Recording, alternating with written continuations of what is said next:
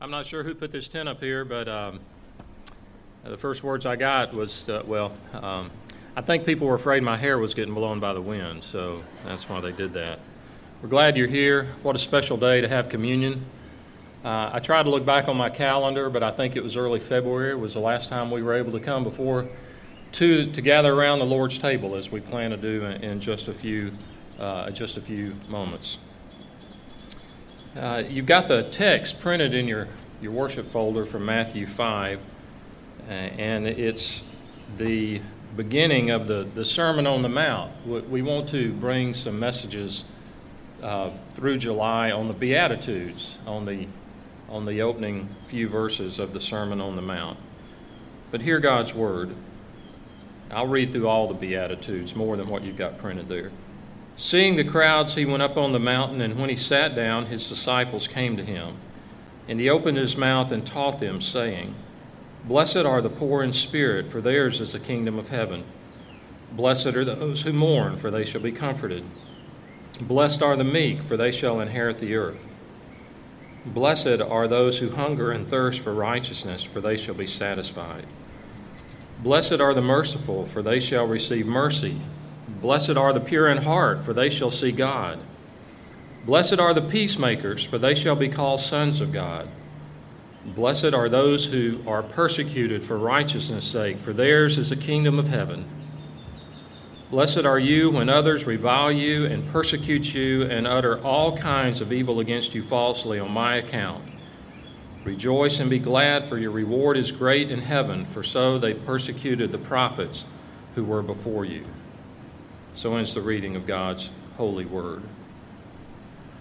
Imagine living at a time and in a place, in a culture where your every action was watched and evaluated, where every word that you spoke was evaluated as to whether it was acceptable based on what was the prominent ideas of the time. And if it wasn't, you were judged deficient and you were cast out or cast aside. I'd call that a culture of legalism. A legalism where outward conformity to external rules was all that mattered. Can you imagine such a culture? Even though the culture itself may view everything else as relative. Not what you say. That is absolute. If you can imagine such in your wildest dreams, then you can understand the culture into which Jesus spoke these words in this sermon, the Sermon on the Mount. Last week, Elliot preached on verse 4. Blessed are those who mourn, for they shall be comforted. That's the second beatitude, second of 7. These 7 descriptions at the beginning of the Sermon on the Mount. The main theme of the Sermon on the Mount is, what does it mean to be right with God? What is real righteousness in God's sight? And the key verse is in chapter 5, verse 20, where Jesus said, I tell you that unless your righteousness surpasses that of the Pharisees and the teachers of the law, you will certainly not enter the kingdom of heaven. Now, those of whom Jesus spoke, the Pharisees and the teachers of the law, their religion was totally external. Law upon law upon law upon law. It had nothing to do with the heart. And so when Jesus said your righteousness must surpass them, for the person who thought it can't surpass them, I can't do any more than I do now. That's not what Jesus was speaking of. He was saying there's a righteousness that begins right here, that the Pharisees and the teachers of the law were not teaching in that legalistic culture. So let's back up and look at the first beatitude as we look at several of these this summer. Verse 1 sets the stage for us. There's a crowd of people, and Jesus sees them, and he goes up on the mountain. And then it says his disciples came to him. It would appear, if you just read that one verse, it would appear that there's a crowd, Jesus sees them, he goes up by himself, and then the 12 disciples come to be with him, and he's only speaking this sermon to those 12. But we know from the last verses after Jesus finishes the sermon, it says the crowds were amazed at his teaching. So the picture seems to be that Jesus is up higher, the disciples are closest to him, and then the crowds gather behind them where they can still hear. And he begins with 7 what we call Beatitudes. You may say, why are they called that? Well, it's from a Latin word, beatus, which means blessed, because each statement begins with this word blessed or blessed. This word means happy, and it's not a meaning like when you have a fleeting moment of happiness, like they bring you a meal to your outside, to your car, and you say, oh, I'm happy, it's exactly what I wanted. No, this is a deep, abiding joy, happiness that's not dependent on circumstances. Can you imagine? That even through the darkest times of life, there's an inner joy that is sustained even in those dark times. That's what Jesus is describing. He's describing that when he uses the word blessed. In the first beatitude we read a moment ago, blessed are the poor in spirit, for theirs is the kingdom of heaven. When you hear the word poor, what do you think of? Do you think money? You think of a person who may be destitute, or the poor part of town where people who all are destitute live? That's probably what I think of first when I hear the word poor, but that we may speak of a poor performance, that you did not live up to what you should do. More than once, as an elementary and junior high student, I got back an assignment from a teacher, and all it said was poor. She didn't mean I didn't have money. She meant what I had done was not acceptable. It did not reflect how much I knew. Sometimes we get those two confused, money and poor. You maybe have heard about the preacher who went to buy a car.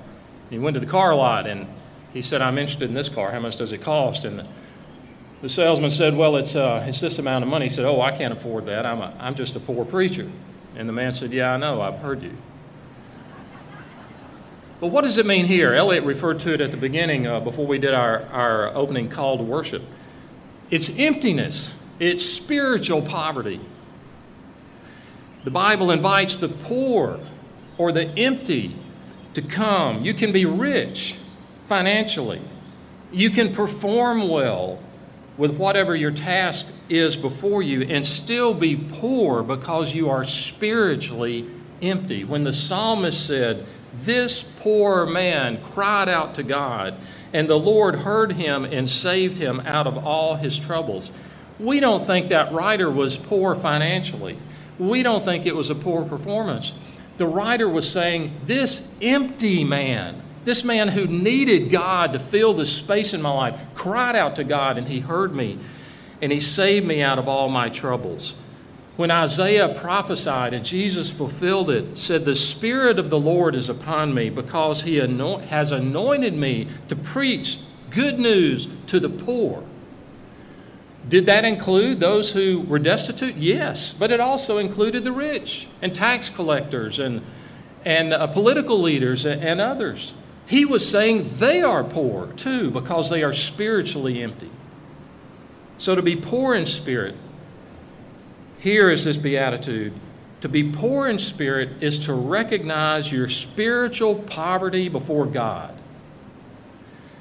To recognize that you and I are sinners under the wrath of God and deserving nothing but the judgment of God. We have nothing to offer, nothing for which to buy the favor of heaven. Augustus Toplady in his hymn, Rock of Ages, probably put it as well of any words that are not in the Bible when he said, nothing in my hand I bring, simply to thy cross I cling. Naked, come to thee for dress, helpless, look to thee for grace. Foul, I to the fountain fly, wash me, Savior, or I die. Those are the words of the poor in spirit. We do not belong anywhere except alongside the tax collector who went up to the temple to pray and could only say, God, be merciful to me, a sinner. Now, it's important when Jesus is describing this person, the one who's poor in spirit, he's not talking about people to people. He's not talking about how you are as you relate to others. He's talking about how you relate to God. You need to be confident in what you do. You need to be bold for the truth. We need to know who we are and what God has called us to do. When he's talking about poor in spirit, it's talking about when I go before God, I have nothing to bring. It is all of grace. So it's a complete absence of pride. It's a complete absence of self-assurance and self-confidence before the Lord. To recognize I am nothing before God. You are nothing before God as you stand before Him. You cannot come up with something to impress Him. It's awareness that our nothingness is all that there is as we are face to face with God. We can't rely on our birth or our family birth or our nationality. We can't rely on wealth or accomplishments or where you were educated or how you were educated or whatever you think has value. We come before Him in complete submission, only on His grace. We have to be poor in spirit. Are you like that? Am I like that? How do I see myself in the presence of God? How do you see yourself in the presence of God? And here's a good indicator. What do you pray about? And how do you pray? What do you think with regard to yourself before God? Well, there's a promise here. For theirs is the kingdom of God. What is the kingdom of God? That's a confusing concept, then and now. In Jesus' day, was he speaking about heaven? Or the new heavens and the new earth? Some thought it was a political kingdom, the overthrow of the Roman Empire, to break the back of Rome so that the Jews could be free in their land to do what they wanted to do. The kingdom of God, we know, was the focus of Jesus' preaching. I pulled out an old concordance. You know, they make those in print. And it was just list after list, hundreds of verses, I think, that mention the kingdom of God. When Jesus came preaching, it said that, and he went through all Galilee, teaching in their synagogues and proclaiming the gospel of the kingdom. He taught us to pray, thy kingdom come, thy will be done. And Jesus, though, when he spoke to his disciples, he said, the kingdom of God is in your midst. What he meant was that the kingdom of God is wherever God rules. If he's ruling in your heart, the kingdom of God is there. So in this verse, he's not talking about the future of heaven after this life. There's application there too, but in this beatitude, he's saying that blessed or happy are those who are poor in spirit, for theirs is the kingdom of God now. Now, that's an indicator that you are part of that kingdom, that you are in the kingdom, because God reigns in your heart. So what is the mark or identification of being in the kingdom of God? Today we have all sorts of ways to identify people.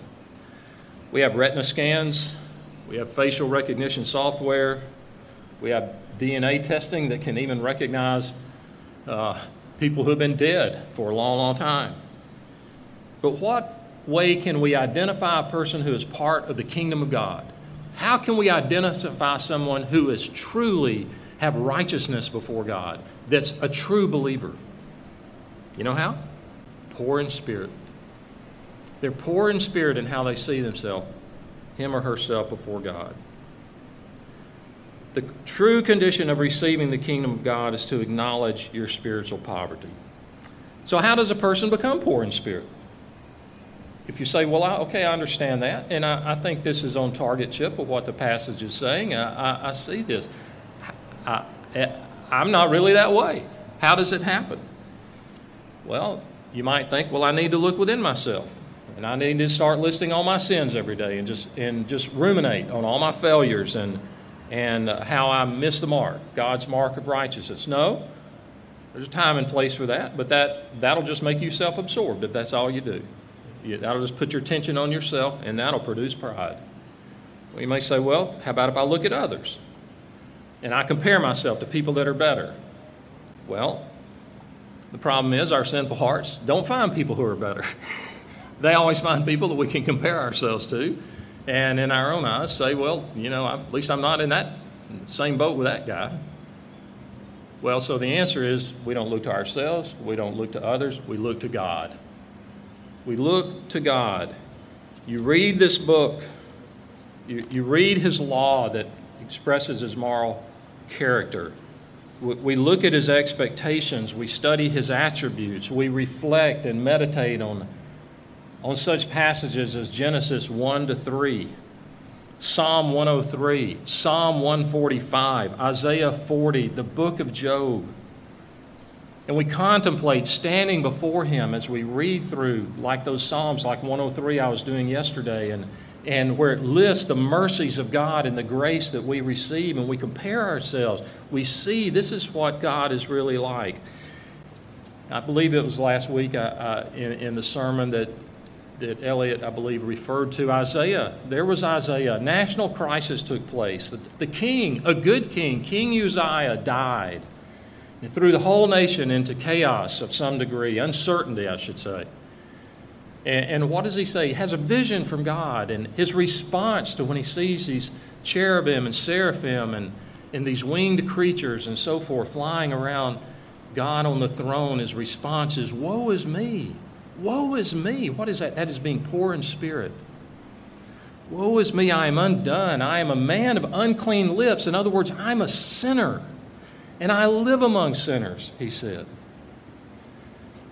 So that's how it happens. As we look at God, then we see ourselves as we really are. Let me give you one example. It may seem trite, but I've never forgotten it. Years ago, I watched a movie called The Bear. The Bear was a movie made about 35 years ago based on a novel that was an American novel written in 1916. And the novel's entitled The Grizzly King. And the movie was noteworthy and won all sorts of international awards. One reason is there's almost no speaking in the entire movie, and there's very little music. And it revolves around two hunters in the year 1865 in British Columbia.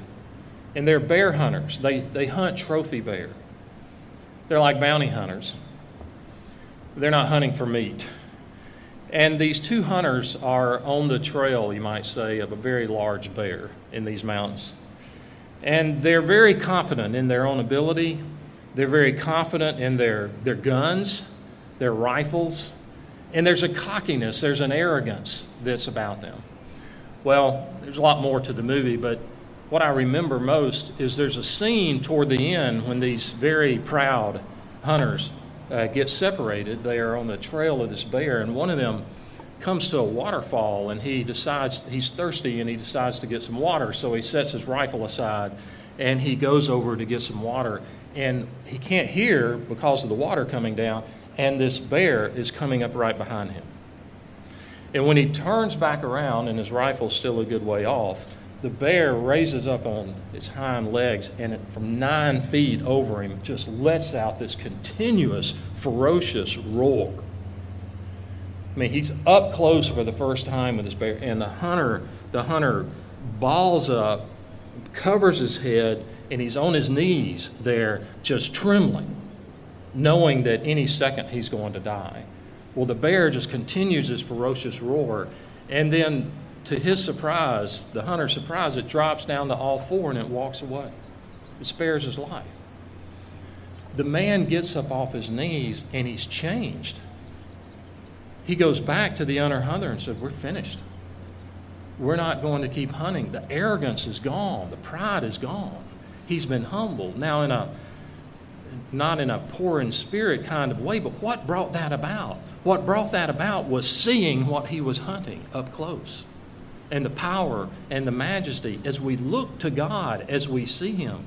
And we really are. We are a people who do not know God. We are a generation who do not know God. Think about it. If you don't go out and look for this information, who's going to teach you? Hopefully your family, hopefully the church, Maybe some Bible class at school, perhaps, but you're not going to get it anywhere else. We get to know God. C.S. Lewis, in closing, C.S. Lewis said, "Whenever we find that our religious life is making us feel that we are good, above all that we are better than someone else, I think we may be sure that we are being acted on not by God, but by the devil.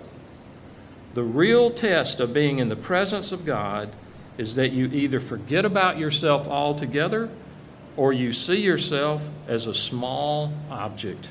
It is better to forget about yourself altogether." Let's pray. Our Father, we thank you that you accept us because of the righteousness of Christ, of what he did, and not anything that we can bring. And now as we come to your table, we ask for your presence as we prepare our hearts. In Jesus' name, amen.